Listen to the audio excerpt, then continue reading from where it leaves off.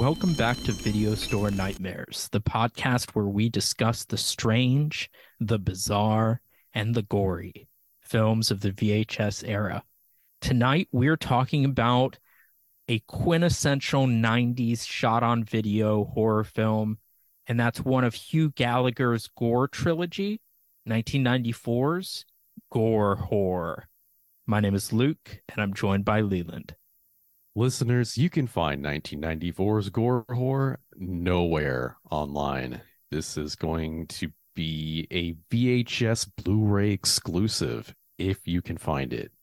Yeah, I have a bootleg VHS from like the original release, but I know you can get reissues. The original VHS, like the legit VHS, goes for crazy money because I assume this got a very limited release when it initially came out. But anyhow, let's talk about the movie. So I mentioned this was directed and written by a guy named Hugh Gallagher. He is most famous for doing a trio of these movies in the 90s. Gorgasm in 1990, Gore Erotica in 1993, and Gore Horror in 1994. After that, he kind of left directing, it looks like, and just produced films for Jess Franco, like the Spanish French cult director. It just seems like a really odd career turn. But this was your first and only interaction with Mr. Gallagher's work, right? Before this film, I had never heard of this man. So would you put him in the same company as like Tim Ritter and who made the criminally insane movies? Nick Millard? Like, how does he compare to those other shot on video guys we've talked about? It certainly has the same shot on video vibe, but I don't have enough experience in this medium to really be able to compare their careers because I've only seen like one film from each of those guys, except for Miller, who I've seen unfortunately the sequels to some of his other films. In fact, I've seen more of his than anybody else's, which is kind of sad. Yeah, that is pretty sad. There's only one good film watching there. Anyway, this if you like this one, you should watch the other two as well. They're all similar in style and quality and share some of the same actors and they're like sleazy horror flicks, right? You're gonna see gore and you're gonna see nudity, and that's really the whole point. And just keep in mind, it's a very amateur production.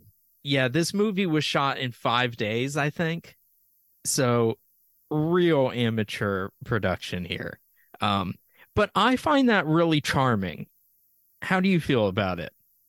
They shoot a very strange scene in a real graveyard, and I'm not sure if they had permission. Oh, I doubt they did. I doubt they had permission for anything in this movie. You know, it kind of reminds me of what John Waters was doing in the 70s, in that they're doing some fairly transgressive things with like a punk rock attitude that I find really charming when it's done at such a low budget. Like they're basically saying like, fuck you, we're gonna make what we want. And I think that's cool. It's endearing to me, even if they're not like the best filmmakers. They might not be the best filmmakers, but I mean, the film is consistent throughout the whole runtime. I mean, it has like motifs and themings, and there's moral lessons and twists. Hey, for shot on video films, the fact that it has a beginning and an ending and it makes sense is a testament to greatness, right? Like there's a very low bar and making sense gets you pretty near the top. I don't feel like the bar is that low to the ground, man. I've only been showing you the choice cuts, man. Okay, fair enough. So there is a world of shot on video stuff out there that is nonsensical. Wonderfully so. Like I enjoy that stuff. You can go all out bonkers and I'll watch your movie, but it's it's not nearly as palatable to a mainstream audience as this, to the degree this would be. Yeah, I don't think this is very palatable to a mainstream audience either. Although I'd imagine there's probably more of a crowd for this now than there would be in the early 90s. You think so? I feel like if this movie were to come out now, it would be more palatable or like easier to distribute among like an audience. I mean, obviously the tones and stuff would be more, 2000s than 90s, but like imagine how you would have to distribute something like this in the early 90s. It would be harder to get it out to an audience, whereas like nowadays it's much easier to push your content out to any kind of audience. Yeah, I mean, the number of films that are low budget, like that people made, on their own time and shot in 5 days that are on Amazon Prime is kind of crazy to me. Like how much of this stuff is out there now. And on the one hand, that's really cool. On the other, I think there was something really special about a filmmaker having to go to video stores and like peddle his work, which is what happened, I think, with these movies is they released very small numbers. I know this happened with Tim Ritter, put out very small numbers, literally went to video stores and said, "Will you carry our movie?" And I think that's awesome. Like that's the best kind of marketing. I don't know what it is about it, if it's because people are closer to the artworks that they've produced, or because I just like the idea of being closer to the artist, like more like some people who I know who are just telling me a story. I just find that really charming. You think that, I guess, this isn't specific to media, but it will be for this discussion. Do you think the higher barrier to entry created higher quality art or like higher quality works? Or do you No, feel like the fact that you can just upload anything seamlessly now and you don't have to do all that legwork um, makes it so that like even the most mediocre shit can be put out to the public now? I mean, there's definitely a larger amount of stuff, and so there's more dilution now, but there's still really great filmmakers and films that break out from really unexpected places. Like in 2015, I was blown away by Sean Baker's film Tangerine that he shot on an iPhone. And now that dude makes movies and has a career. And it's because he made an awesome film on an iPhone.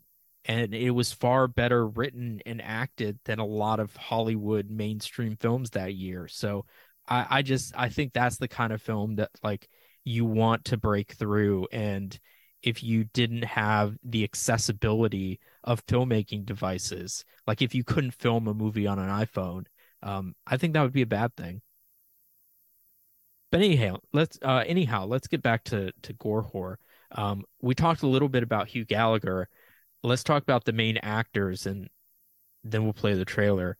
Um, our main character, Dawn Day, is played by Audrey Street, who was never in anything else. What did you think of Audrey's performance? As soon as you told me this man had like five other films, like the name with the word gore in the title, I just assumed she'd be in all of them. No, this is the only one. That's kind of surprising. Maybe he discovered her later, like this was his third film, or his it was his fourth film, but it was his third, like in what's called the Gore Trilogy. It probably doesn't help because this is shut on video, but I got like mad Edith vibes from this girl. I mean, I can see it. but it goes beyond Yeah. the face. I think they have the same kind of energy, although it's being like directed differently, like acted differently. It still feels the same to me though. Yeah, I can definitely see what you mean. There's a degree of antisocial behavior that's really evident. But it feels like they portray it the same way, like as actors. And I don't know if I'm biased because I haven't seen a lot of these shot on video films or if that's actually the case. Yeah, I think it's probably fair that it's actually the case. I think there's definitely a similar energy between the two characters. In case you don't know what we're talking about, Edith is the character of Criminally Insane, the main character of Criminally Insane. Yeah. Let's kind of jump around and talk briefly about Pat. Pat is the receptionist at the police station, and she's played by Delana Tunnel. Did you recognize her? No, but all of I know we're going to talk about the credits, so I'm trying not to overlap here. But it feels like a lot of these actors have either they're using porn names or they're using like inspired by porn industry names. That's definitely true. There are definitely some names in the credits that I cannot accept as real, as in their parents gave them to them. But Delana Tunnel, as far as I know, that is her real name. We encountered her before because she was the main character in Teenage Tupelo. I would not have pieced that together. Oddly enough, John Michael McCarthy, who directed Teenage Tupelo, also directed a movie called The Sore Losers, which was one of the only movies that Brady Debussy, who plays Chase, was ever in. So there's a weird, like, incestuous relationship here between a few shot on video filmmakers and some actors that I think is kind of cool. What did you think of Debussy, of Chase, the private detective? He he's a detective. Um, I think this goes for everybody in the film portraying law enforcement. Didn't feel it. Didn't get those vibes. I mean, I know he's technically ex law enforcement, but that kind of like lifestyle just doesn't leave you because you leave the force. Yeah, I just can't picture him having ever been law enforcement. It just doesn't work for me. He doesn't have the mannerisms. Uh, he doesn't carry himself like you see people do in that industry. It ain't there. It's just such an odd choice. Like it's an odd person to choose to play that character. I don't think that's necessarily the problem because not all cops look like cops. Like you can have people in law enforcement that don't look like match the typical stereotypical vision that you imagine all police officers look like from like posters, like recruitment posters and shit. But no, it he just doesn't it doesn't I did not believe it. I was not into his character at any point in the film. It goes beyond his look, though. It's not just about the way he looks or his haircut or lack thereof. It's it's his persona, it's his energy, it's the way he behaves. Just I can't read cop there. It doesn't work for me. It does not compute. Yeah, okay, I agree with that. And I'd say the same was true of Delana. I didn't buy her as a cop either. Not at all. I will say though, one of the things I think of the three Gore trilogy films, this is the one I like the best. And the reason I like it the best is that I think the characters are more likable. Now, that might say something about the other films and their characters and just how unlikable they are. But I do think that even if Chase is like weirdly acted or doesn't look the part, that he seems like a genuinely good guy. Like I can get behind him as a protagonist. I'm with him. Yeah, all right. I can meet you halfway. I did not hate him. That's totally fair. The final character we should probably mention is Whitman. He's our scientist, doctor, experimenter, whatever. Essentially, the story is he has invented a serum that looks oddly like the serum from what's it called? What's the movie I'm thinking of? Re-Animator. It looks strangely like the serum from Re-Animator. But anyhow, it brings dead bodies or parts of bodies or people back to life. and he reanimated a dead prostitute for himself as a sex slave. But eventually she got sick of his shenanigans and stole the formula and ran off, and now she's reanimating people willy-nilly, and we have a private investigator who's trying to track her down. Is that the plot fair enough? Yep. All right, let's play the trailer and then we'll walk through it.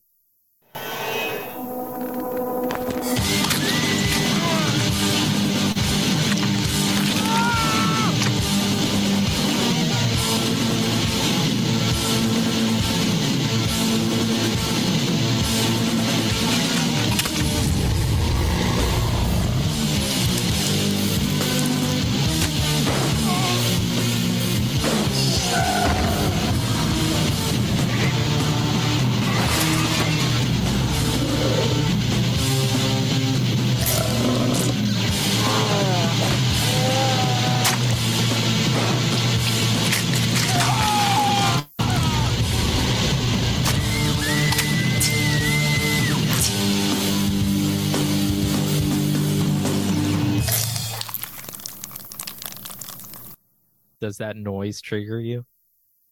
Should it? I don't know. I was just wondering. Oh no. I know it bothers some people, like crunching and especially chewing noises. I know bothers some people. Oh no. Cromching is something that doesn't get to me. Okay. No, my trigger noise is like when you rub on a balloon.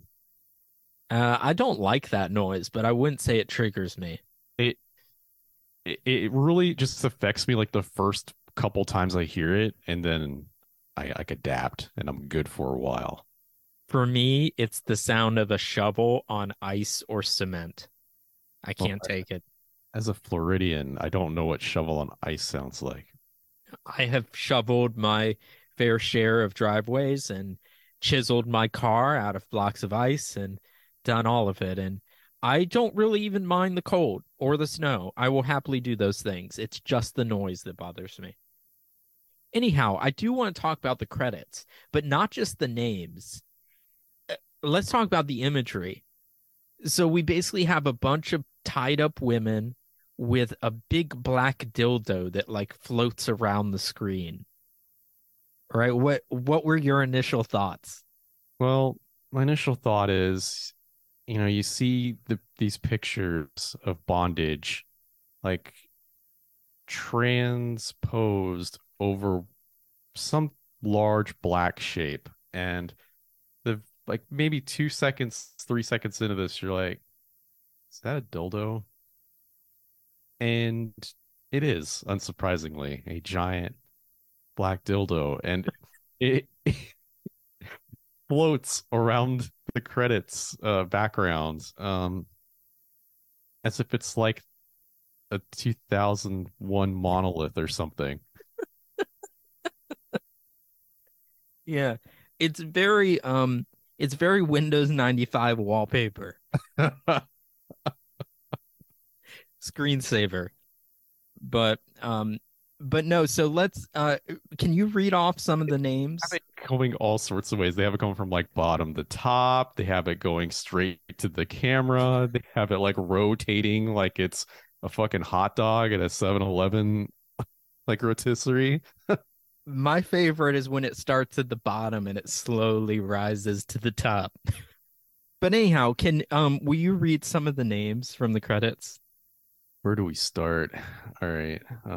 Just focus on the most surprising ones. And if any of these people are listening, or if any of you know these people, tell them to reach out because I want to interview them.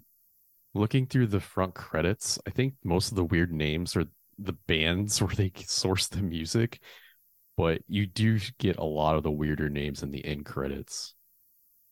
But Yeah, just the more like technical roles, right? Not the actors. yeah. Yo, let's just start with the music. So we have some of these bands just sound like, normal. I shouldn't say normal, but like dive bar music bands, that sort of thing. Like Cyclops Joint, The Sacred Cows, Meat Yard. But then you have stuff like Jesus Penis, I do remember Jesus' penis. Yohimbi Orchestra. I don't know what that is, but it's probably not great. My favorite one is Festula mucosus. I'm assuming this is a play on words, right? Like it's a fistula with mucus, but it's a festival. I'm Like guessing. celebrating a fistula. Yeah, I'm guessing that's what they're going for. I'm For not familiar with them. which for those who don't know, a fistula is a type of injury that it creates a connection between two orifices on your body or two chambers on your body that shouldn't be there. So I think a really common one is if a woman has a very traumatic childbirth, it can open up a tear between the vaginal wall and her rectum. That would be a fistula. To give you an idea of what they probably named themselves after. Yeah, way too much detail for video store nightmares. What Oh, about what we about these about names? child murder and like serial sexual battery, but no, we put away the medical dictionary. That's too far. It's too close to home. Let's put it that way. Oh, I'm sorry, I didn't know you were a fistula sufferer. I'm just saying it could enter the realm of my life, and I suspect that the Sumatran rat monkey is not going to show up at the local zoo. And then, of course, at the very end of this, like very eccentric name of musicians, it just ends with Terminus. But getting to some of the names on the staff, Dingo Jones, Lame Brain, one All right. word. So My lame brain cannot be a is real person, right? my favorite is Shane B. Hangin. Anyway, so like a very wide cast of characters was brought together for this film. Oh, and it bothers. I love this in the end credits. It bothers to reference where some of the samples of the music were pulled from. I think, and it actually has a name called the Bureaucracy of Hope, and there's a PO box. I wonder if it's still in service, I wonder. I have no idea. but it's there Write to them. in Houston, Texas. If you want to send them a letter. We should from Video Store Nightmares. I might try it out. I'll let you, listeners, I'll update you on how it went. But I wanted to mention I watched another of Hugh Gallagher's films earlier, Garotica, and at the end of those credits, they have a message. Movies often have a message that says like any resemblance to real persons is strictly coincidental. You know that message? Yeah. It basically has that, but then it says, and frankly, would be alarming if, if there were a similarity. I was like, that's fair. One of the songs in this movie is titled Psychiatric Care for Geese. Yeah, that's a great title. It's an amazing title. Yeah, it sounds like I really like avant-garde jazz and stuff, and songs frequently have titles like that. But they are they are probably second to the world of like heavy metal and punk music for coming up with cool titles. Anyway, let's talk about the film. The beginning scene, this girl brings a guy home, and as soon as they walk in the door, she puts on music and she starts to strip and ties him to the bed. What were you thinking at that? What was your first impression of Dawn Day? I think it's pretty apparent right out the gate that this is a prostitute, or at least the I, movie wants you to believe that. right. I think the movie wants us to believe that. I think it's apparent out the gate that she has some sort of ill intention. Oh, for sure. I mean, she's saying absolutely nothing during this, and it's kind of like a mixture of like, is this ominous buildup, or is she just sort of, going through the motions? Yeah, she pushes him onto the bed, and we keep seeing flashes of him making like goofy facial expressions while she dances. Um, But eventually he asks her to stop, and he's like, "Can you put on a condom, or, put a condom on me first?" And she says, "I don't think it's going to work." And that's when she bites his dick off. Yo, you see a surprising amount of dick in this film. Not real dicks, though. I think Maybe they're some clear. of them. What? Maybe some of them are real dicks. I Some of the flashes are, but I think anytime gore is involved, it's a prosthetic. Obviously. Okay, I don't think they're actually chopping dicks off, but I think all of the nudity is genuine. I agree with that. No, I mean, where are you gonna source chopped dicks, man? Where are you gonna get them? Totally fair. Not like Fair you can go point. to a butcher shop and get a pig dick and pull it off. Like nothing looks like it. There's no analog. Well, speaking of the not real dick that she bites off, she proceeds to bite a chunk out of his neck too. What I think is incredible is that she chomped right through the dick in one bite. Yeah. Like, okay, you can bite a dick off, right? Like that's totally possible. But I don't think it would be this clean. What I'm saying is this woman has amazing jaw strength. Did you notice that did you see that the film was dedicated to Lorena Bobbitt? Yes, that was at the very end. Yeah, I got a kick out of that.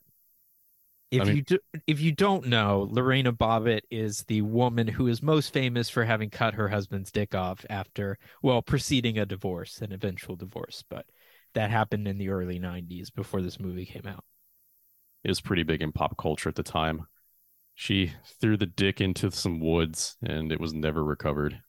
No, I actually read about this. They recovered it and surgically reattached it, and Yep. he went on to be in a porn movie called Frankenpenis. Yeah, no, they attached it, and he says it's fully functional. He's been in several porn films. Hmm. Anyhow, we meet our main character, whose name is Chase.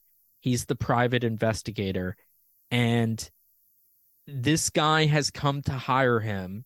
He says that his assistant has stolen his formula and all of his documents, and he's going to pay him $10,000 now and $10,000 after he's found the documents and the formula. But Chase is not supposed to ask any questions. Did any of this feel real to you? No, this man has no idea how money works. I think that's the best way to put it. He approaches this private investigator in a shady ass bar who is not interested at all I know. in taking this job. And so instead of being like, okay, I need to find someone who's going to take me seriously, he just says, here's like $10,000. Still help me. When really this guy could just take that 10K and run. Yeah, and it probably would have been smarter too. Yeah. No, so that did not feel very genuine. It kind But of feels like a community theater effort, yeah, this right? director does not have like 20K to just spend, right? Like we see his house. Like this isn't some like big like corporate laboratory work. He's just doing shit out of his garage. Yeah. And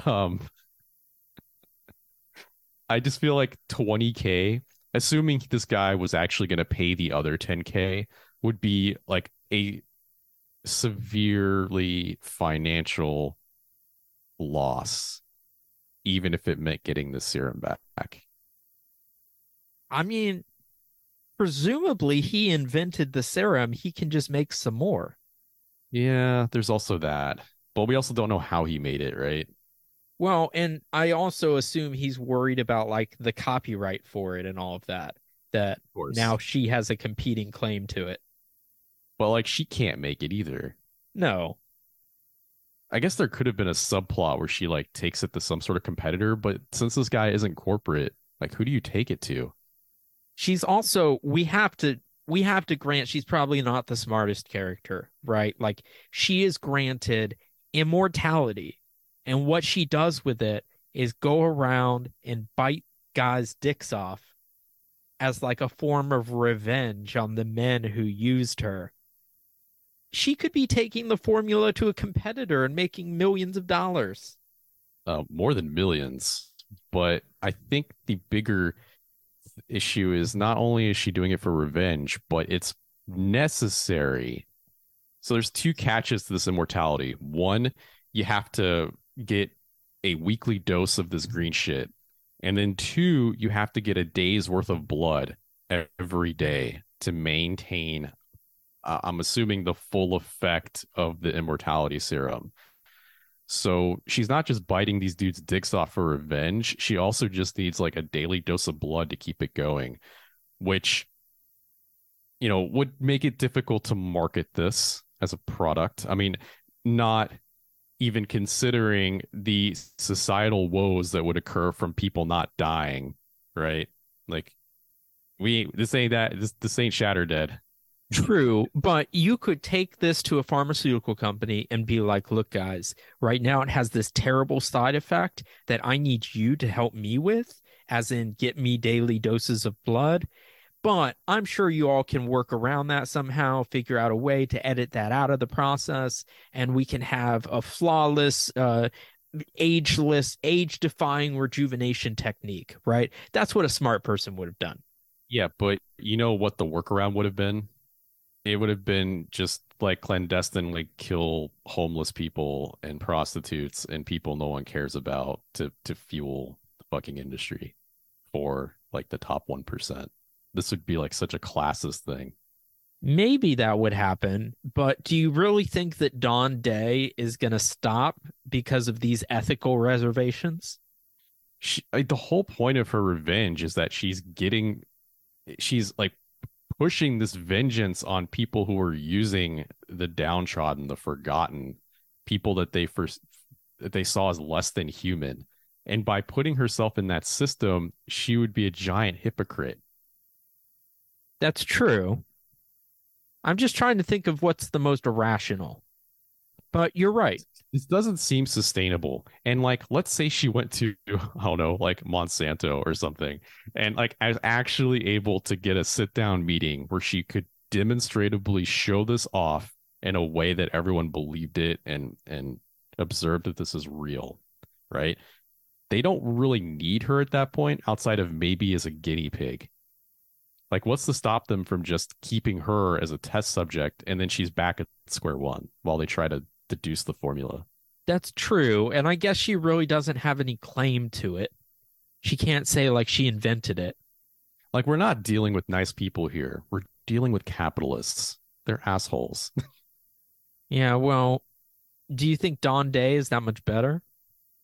I think the only person in this movie that's like, At least the audience can narratively stand behind vengeance. Like, maybe in actuality, maybe not. Most people don't have the strength to pull the trigger. But from like the safety of, of watching this film from behind a screen or in front of a screen, we can, as the audience, at least kind of get behind what she's doing. Except for like the one random woman she kills in the house. yeah, well, that woman wants to hire her, right? So what? Everybody who wants to hire a sex worker is like fucking scum of the earth. In this world, I guess so. Yeah. I'm not saying I agree. I'm saying that's how Dawn Day sees it. But I found the only person in the film to be sympathetic was Chase, the private investigator. He's even got a I'm trying to kick my alcoholism habit uh side plot going on. So I found him sympathetic, but I guess not believable. There's nothing to really hate about him because he's so vanilla. He is very vanilla. We don't find out anything about his personality. He exists solely to solve this crime. His Or character flaws is that he like really considered suicide one time. He really misses his ex-lover who is dead, and he drinks and smokes. Wow, incredible. yeah. I'm not saying we need every character in every movie to be like an asshole in some way to make them harder to relate to, but this guy is, comparatively speaking, for what we normally cover on this show, Like very vanilla. Well, he's spying on Dawn as she's at this woman's house who hired her.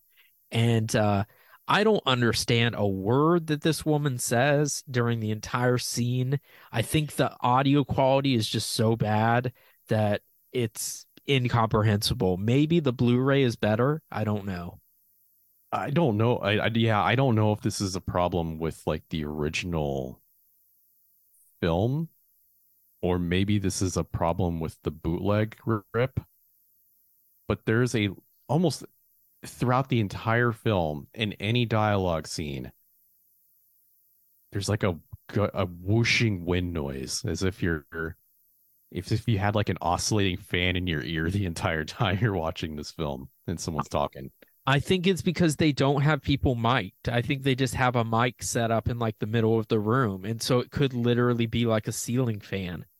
But while this is happening, while she's talking with this incomprehensible woman, the detective decides he's going to go search her house. And her house is like absurdly overgrown with ivy, including inside of the house. I actually thought this was kind of cool. Do you think it's just like an abandoned house that she moved into, or do you think that she just let her house get so overgrown? This is a small town, right? Like a very small town. Yeah, you would. It seems that way. It's kind of conceivable that she could die and then her property just becomes forgotten because she lives so far out in the woods. No one goes to check on her. That said, the refrigerator has power, so someone's paying utilities. True. Yeah. I, So let's say you're dead. Do you care? Do you care about the state of your house? I guess not, especially if you can like never be home because you have to be out constantly seducing people to kill. You know, man, I hate it when the foliage starts to grow in through my windows, you know? Hey, maybe she likes it. I think it looks cool. Maybe she like left the window open for months and then a vine just grew in and that's how it starts. Well, she was dead for a while, and then she was being kept as a sex slave, so she probably was gone a pretty long time. Does it ever say how long she was dead for? Like before she was brought back? No, it doesn't. I don't think it does anyway. It doesn't like have zombie vibes. You feel like she would be a little bit more desiccated or something. And we know that you can be desiccated, like it doesn't make you youthful because we see some desiccated zombies. Yeah, so like withered traditional green mask zombies and suits that they were buried in.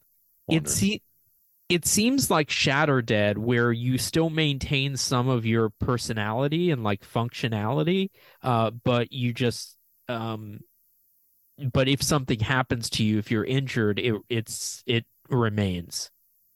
Yeah, but I don't think there's a lot of consistency here with world building. There's zombies. I think they just wanted to show off zombies. Oh, I totally agree. Um, None of this feels very necessary to the plot. I have this movie playing in the background, and where he's like rummaging through the house full of like plants. At one point, he picks up the phone and calls the doctor to give him updates. Uh-huh. Someone's like waving a fern in the background to make it look like it's blowing in the wind.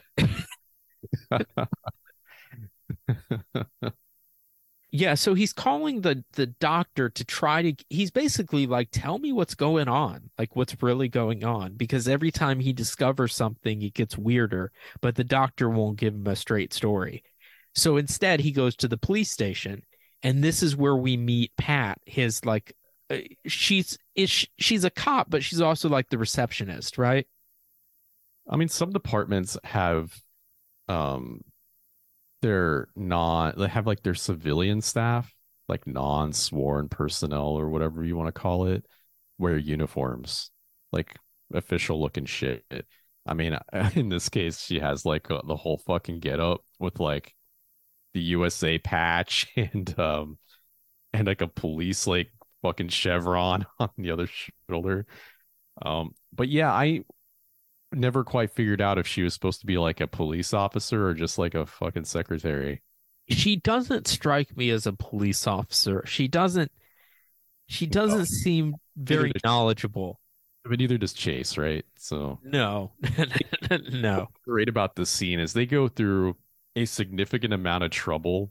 Once she hops onto the computer to look up Dawn Day's info, they show like the monitor, right? That they're looking at the monitor, and they Uh-huh. actually to do special effects that show their reflection as if they're looking at a monitor when it's like, you know, not actually a monitor. It's just like special effects to make it look like a computer. Uh-huh. I thought that was an interesting like graphic. Like they went through all that trouble to show like their fake reflection off the monitor. Do you think it's just that their reflection was actually in the special effect, like whatever this was Is that they were holding up? no, because this is the same. This is a still image. This monitor is like a still image. Yeah, it looks like a big photograph that they printed off. Yeah, and all they did was like superimpose the previous shot. It's the same angle. In fact, they didn't even reverse it. It's the same. I just realized they didn't reverse it.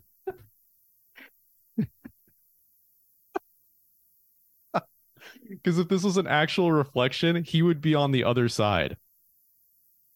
You're right.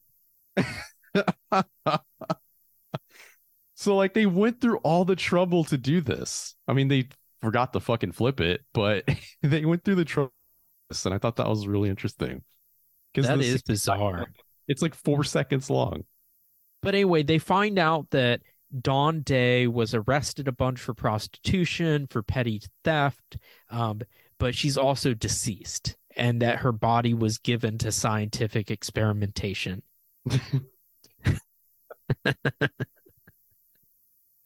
Is that is that something that the police would have a record of? I don't think so, unless it was like the end of a report. Like, Like, no, I don't think that would happen. I mean, I would think that you would track where the body went. Like maybe it went to a certain medical facility, but then it would stop there. You would only care about that if you were like an investigator writing a murder report, like a homicide report, or if maybe if you're responding to like a deceased person at a property that may have died of natural causes, and then you might say like in your report, hey, transported to such and such facility by such and such. But I'm positive that for the most part, it's more important for, you know, fire, EMS, that, the medical side to carry specific documentation as to where bodies are being transported. But no one's sure as fuck being transported straight to some kind of body farm or like a some kind of weird ass lab for experimentation.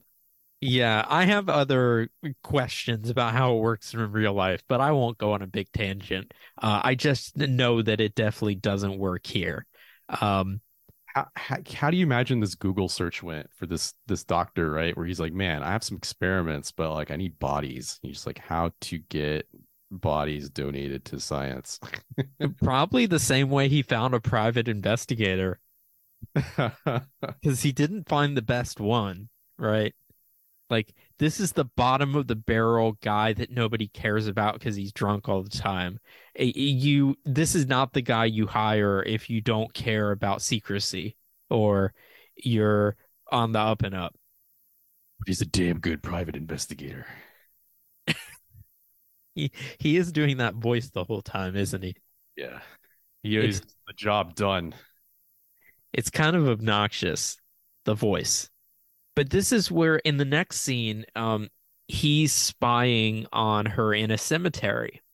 And this is when we see the giant black dildo for the first time because she's putting it on the tip of a syringe and filling it with green goo and injecting herself with it while she's sitting out in the cemetery. She doesn't give a shit. This is what I'm talking about. Like, this cemetery doesn't look like it has a groundskeeper, right? It looks very neglected. Yeah, it's very small. It looks like a neglected neighborhood cemetery. Yeah. I would imagine that if the cemetery actually had somebody who watched it, they would not have allowed this to happen if they could help it.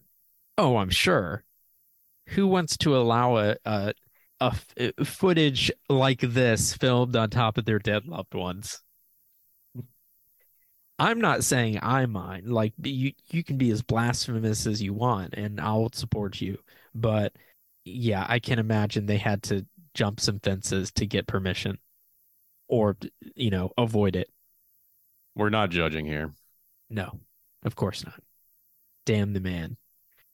But she hides the formula after she's done with it, and I guess she's hiding it in a tomb, right? Yeah, she's hiding it in somebody's tomb.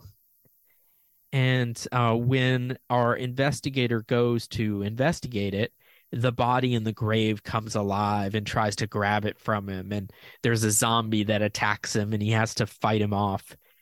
I like that the zombies in the movie are really pitiful. Like, I think they're the way they would be in real life, where they're not strong at all. You could easily, like, just push them over. It seems like that's how a real zombie would be. Except after he escapes to his car, he drives into one while getting away, and this zombie is so strong that he manages to stay on the hood of the car. I don't know. He could just have a good grip. Yeah, because he's strong. Okay. I mean, normally you can't really do this. Yeah, that's fair. I I didn't think really think of that as a. they could do the special effect, right? Like they have the special harness that goes under the hood of the car to Right. tie him there. I think they just really wanted to show that off. Like, hey, we can do it. Well, I think it's pretty cool. It's a pretty cool scene. I'm never bored in this movie. Like, I feel like anytime it might get boring, they inject something like this that, yeah, it's like stereotypical and derivative, but it's still fun. I'm a little perplexed on the setup for this next gag, though.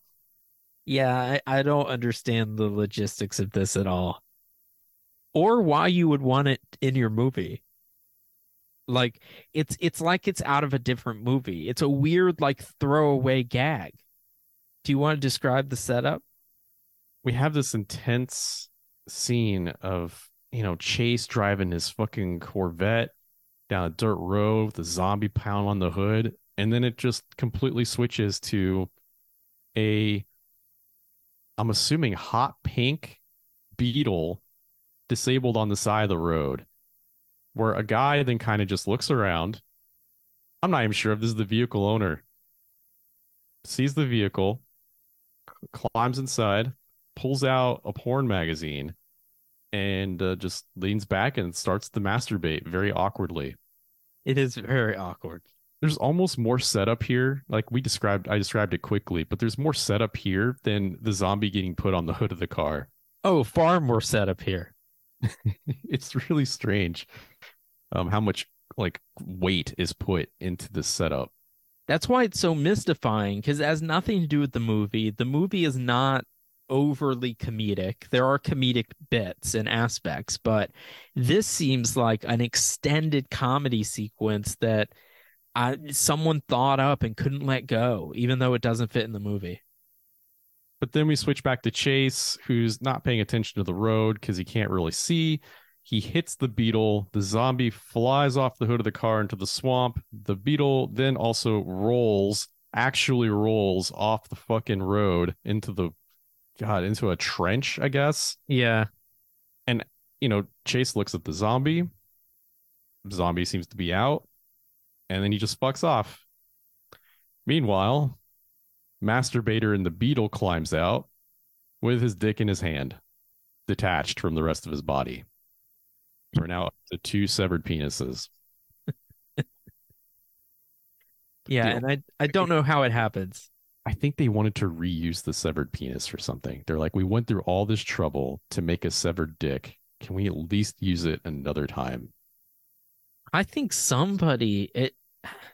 I don't know. Somebody had the idea that this was really clever, that this was a really clever gag, that it would really, I don't know, hit with the audience, and it just had to be in the movie. I don't know. It You see, doesn't work for me. watch this guy's other stuff. How many severed dicks are we talking about here? Um, I don't remember any other severed dicks, but there is a trend throughout his movie of BDSM with women in dominant positions, like hitting men or degrading men or what have you. Like the first movie in his trilogy, Gorgasm, is about this dominatrix that offers the ultimate sexual climax, that being death. So it's like she's a dominatrix that kills you. That so similar territory as this. Okay. So Dawn is there after this accident and she grabs the formula from him. Can we play the monologue here that she gives? Whitman put you up to this, didn't he? Son of a bitch. He's just like the rest. Everyone wants to have power. And they don't care what they have to do to achieve it. For years, I fucked and sucked every lousy Tom, Dick, and Harry. For a couple lousy bucks. So they could dominate another human. Their wives kicked their asses. Their girlfriends kicked their asses. But when they got their cheap little $20 whore, they were big macho guys. They didn't care that I was hungry. They didn't care that I was sick. All they cared about was putting me in my place, making sure I knew who the boss was. All my life, they had control. But in my death, the tables are turned. And paybacks are a mother. What's incredible is that throughout this scene, she has the giant dildo syringe in her hand, and is like plopping it in her palm. But yo, rewatching this, she has that criminally insane woman's same speech cadence. It's uncanny. I definitely see the similarity.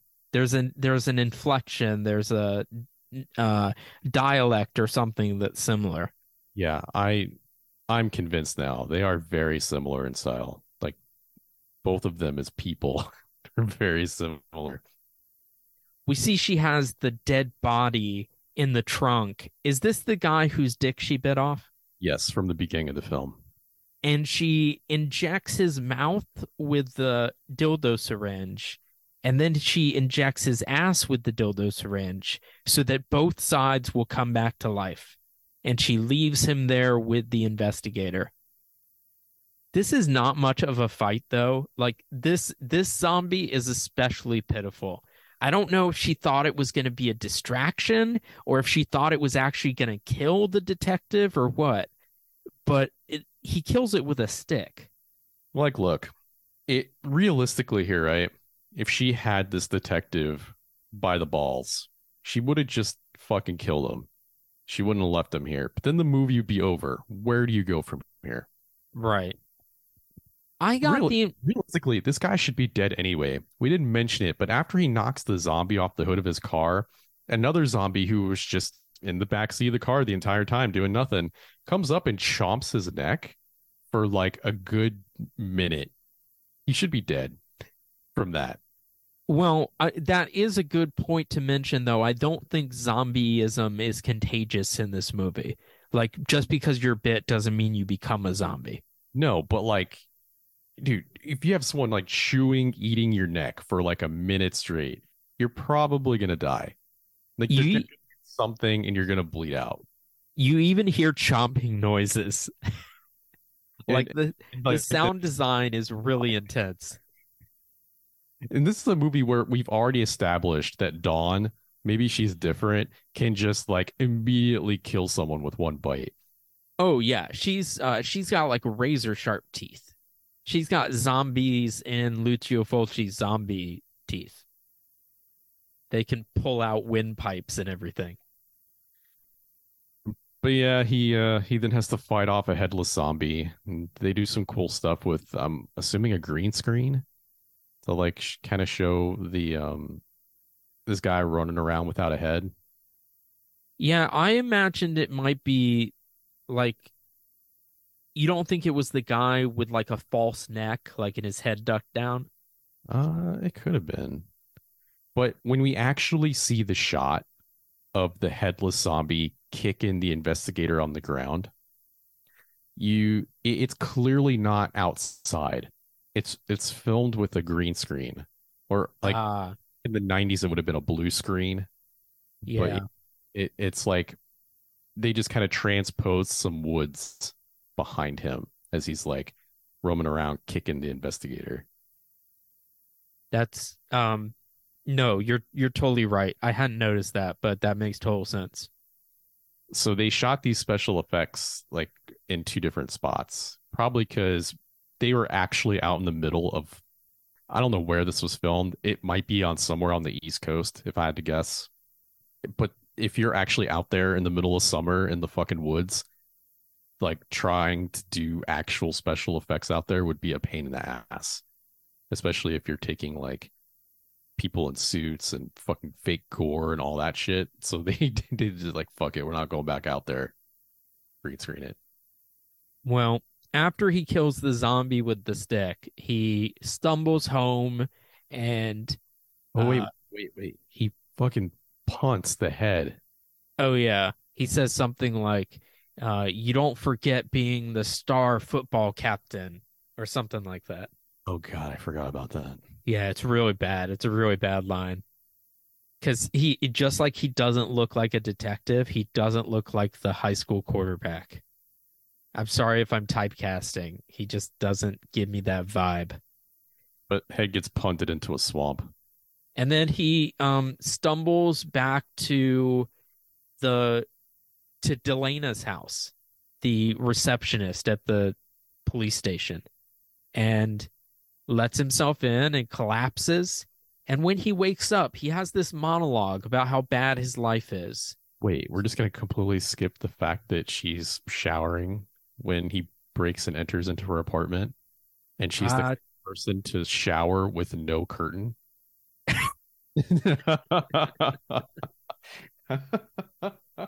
yeah, I didn't think the shower was nearly as important as what he says in the morning, but No, it I is very important to mention that she showers without a shower curtain. this is a major character flaw. For people who like, you know, dry bathroom floors, yes, this is a very big issue. Well, can we play the monologue he gives in the morning? We are in hell right now. Can you imagine anything worse? Innocent people die, loved ones leave, force yourself to do things you don't want to do just to survive. Wars, lunatics, incurable diseases. I can't imagine anything worse. Except to be reincarnated and have to live it again. I'm afraid. I'm afraid that's what will happen. I couldn't face pain like that again. So you shut everyone out and hide in the bottle. It's safe there. No one can touch you. And if they do, you'll forget about it the next day. You heard it from Chase. This is the bad place. Yeah, but they find out from she remembers that another police officer told her that Dawn used to be a groupie for this band and that they're performing in a bar nearby. And so they go to check it out. And sure enough, she's the only person there in the bar dancing while they play. I thought that was pretty funny. This band is called the Third Graders. Yeah, and they fight over who gets to sleep with Dawn first. Like they all want to sleep with her. It's just about the order. And so she suggests they play Spin the Dawn with her as the bottle, essentially, and spin her around to see who gets to go first. The logistics of this would never work. No, it's just like they act like it's Wheel of Fortune, where you can just spin the legs and it's going to whirl around on the floor in an even circle. And that's how it works out in the scene. Right. But she ends up killing all of them, right? Yes. My notes make a jump to where she's bringing them back to life, but I assume that in the middle she kills them. Well, as one guy starts to whip his dick out, she pulls out the Chase's service revolver that she took off of him um, in the swamp and shoots him. I'm surprised she didn't shoot him in the dick. Yeah, me too. Yeah, I expected more dick injuries. Two was not enough. You need to keep going. But this is the band that Dawn loves, and she's killing them. I found that kind of ironic. Well, I mean, they did sort of use her, right? True, but she also kind of asked for it. Victim blaming on my podcast? No, I don't mean that she's inviting rape. I mean that she literally asked them to play Spin the Dawn with her. This time. True. Because this is the revenge arc. Gotcha. For All all we right. know, she was just like here at this dive bar to get away from her woes and then got used by these guys in the past. Okay, I missed that aspect that she had been like abused by them in the past or something. That's what I assumed. Okay. I missed that part. But that makes sense. That makes it more justified. I don't think you need much justification to shoot these guys. No, that's true. They're not even a good band. No. Could you tell what the lyrics? Could you tell the lyrics out from? No, but I'm terrible at that. I mean, it's kind of hard to tell because all the dialogue sounds like it's coming from an air hockey table. Chase and Delana bust in, and Delana ends up getting killed, right? That was shocking. It's really badly done too. Yeah, I expected her to survive. And so he shoots Dawn, and she's down for now, and he goes to see the doctor who explains the whole thing about the formula having to be injected once a week and the person needing a daily dose of blood. And that's where Dawn shows up again and somehow knocks out the investigator and starts to strangle the doctor before Chase wakes up and chops her head off with an axe. I like how he swings down, but then her head is cut off laterally. Yeah, but otherwise I thought it looked pretty cool. Yeah. I Oh thought it no, was pretty well done. In this entire garage are great. Yeah. But he uses the formula to bring the doctor back to life and then chops off his legs, which I didn't really understand as a form of revenge. So he couldn't get away. Because then Right. after he chops the doctor's legs off, he tumbles Dawn's head down the stairs after him. No, I get that. I just don't. Starts to beat him. I don't know. What did the doctor do that was like the doctor didn't do anything to Chase? The only thing we know that he did bad was keep Dawn as a sex slave. So Chase can't be upset over that because No, it didn't really affect him. He can. It's just that the cutting off of the legs doesn't match the crime, right? Like it would be one thing if he cut his dick off and just, keep piling on the dicks because that would at least be appropriate, right? But the legs just seemed random. So Chase, who was lined up to be police captain, who was head of the football team in school, also needs to have some sort of literature degree so that he could get his what, like, just literal punishments correct against his adversaries. Yes, damn it. The film should be literate. We need more like poetic justice. Yes, exactly. Well, I demand literacy in my films. no, sorry. This is the real world where we have our police detectives chop off the legs of their clients and dump them in a fucking basement where they can then be devoured by a severed vampire head. And then he does this. This was a stroke of genius, I thought.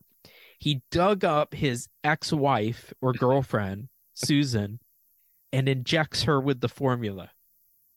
And then just immediately kisses her right out of the coffin. Yeah, she's been dead for years, right?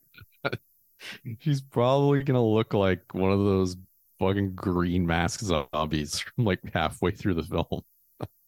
Yeah, like one of the zombies from the Video Dead, like that. That's how I picture her.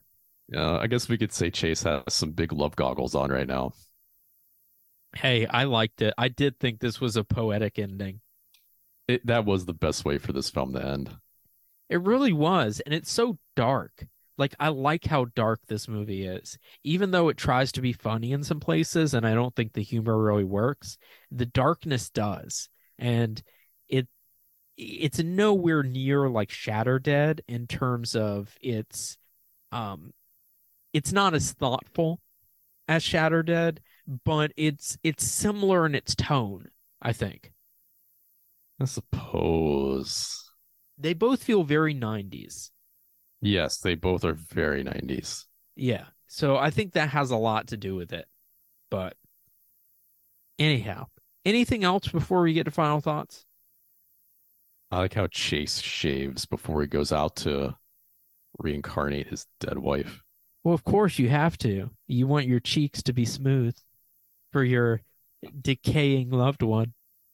There's only so much of this formula in existence, and now the only guy who can make it is presumably dead. This is See, this is a very temporary ending.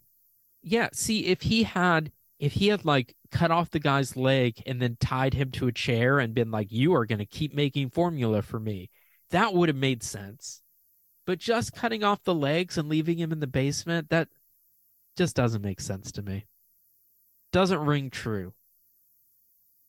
You know what? You're right. Because you bring the doctor back and you're like, look, now you have to create more of this stuff to keep you yourself alive. So, Exactly. That would have made a lot of sense. yeah.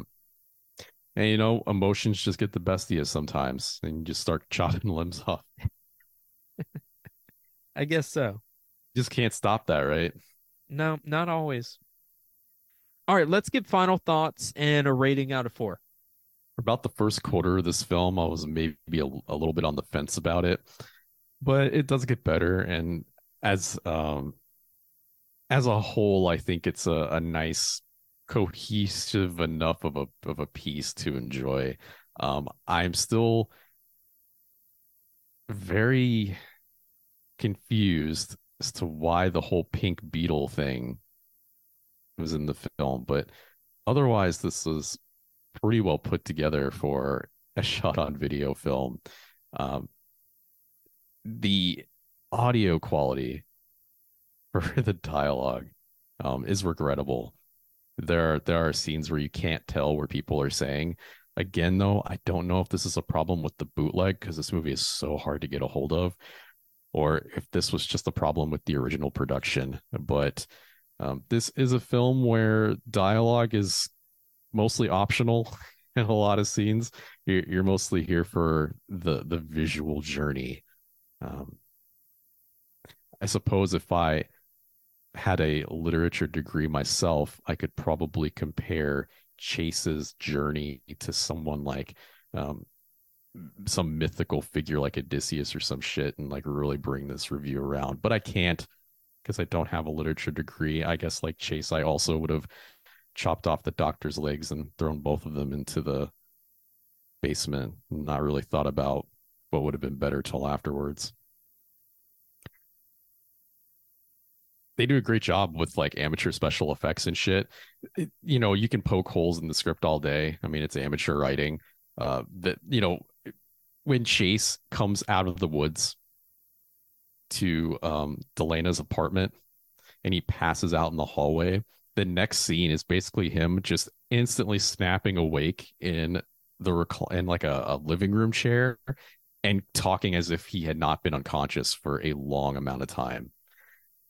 And at first it's like, man, who writes that kind of script? But about a year ago, I watched Tenet for the first time, Christopher Nolan's Tenet.